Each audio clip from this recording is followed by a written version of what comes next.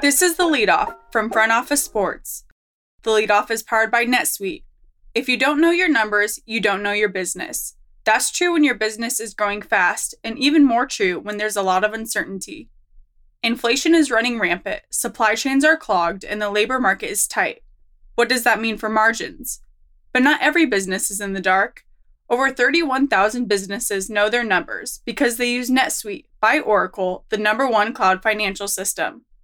Know your numbers, know your business, and get to know how NetSuite can be the source of truth for your entire company.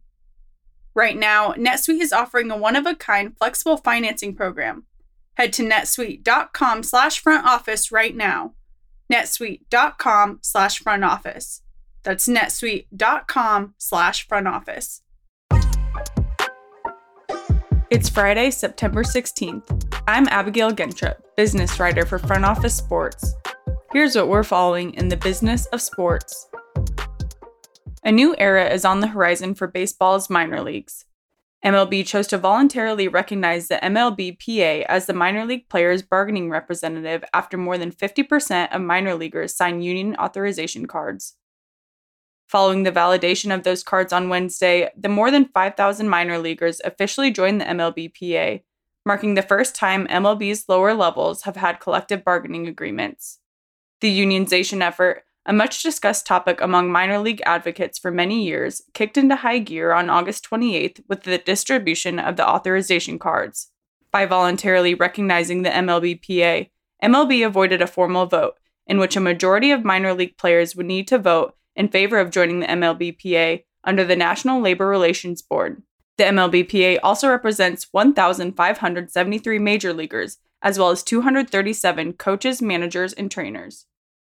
On the golf course, the controversial LIV Golf upstart is generating enormous interest from potential U.S. broadcasters, according to its CEO, Greg Norman. We're talking to 4 different networks and live conversations where offers are being put on the table, Norman said. One of those networks is Fox, sources tell Front Office Sports. LIV, which currently airs its events on YouTube, has had lukewarm viewership results. The new league saw round 1 of its inaugural tournament in June average 94,000 viewers. The second round averaged 54,000 viewers. Norman has vowed that LIV has an opportunity to do business with a major U.S. broadcaster, but Amazon and Apple have reportedly passed on a streaming rights deal.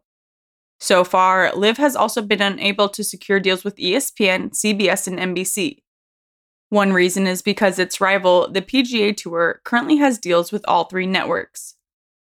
On the tennis court, ahead of the U.S. Open, Serena Williams said that she was evolving away from tennis, but has been reluctant to admit that she has to move on from playing. When talking about a possible return to the court, Serena told Good Morning America on Wednesday, "I mean, you never know. I've just been saying that I think Tom Brady started a really cool trend." Brady announced he would return for his 23rd NFL season just 6 weeks after his February retirement.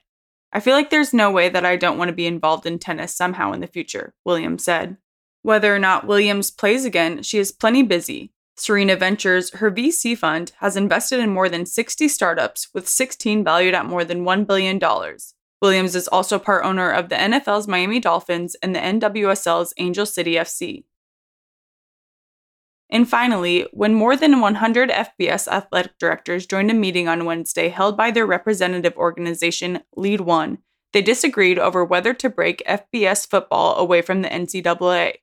The idea had been floating around and has gained steam according to several surveys. But by the end of the day, there was a strong preference among ADs to attempt to reform the NCAA rather than abandon it. Lead One CEO Tom McMillan said, "Several factors contributed to the decision. ADs acknowledged the money, whether it be revenues or fiscal and legal cover, that the NCAA provides, and weren't sure they wanted to part from that. There were optics issues with separating a male sport from the rest of college sports, and, in particular, women's sports. ADs also acknowledged the NCAA is generally good at putting on championships." If you love the leadoff, you'll love Front Office Sports Pro.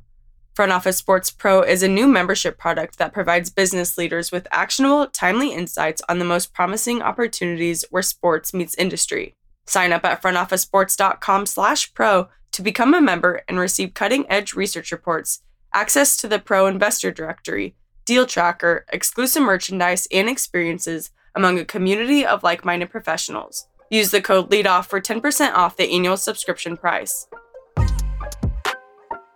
Thanks for listening to The Lead Off from Front Office Sports. Rate and review us on your favorite podcast platform and send us a screenshot on social media and we'll send you some FOS merch.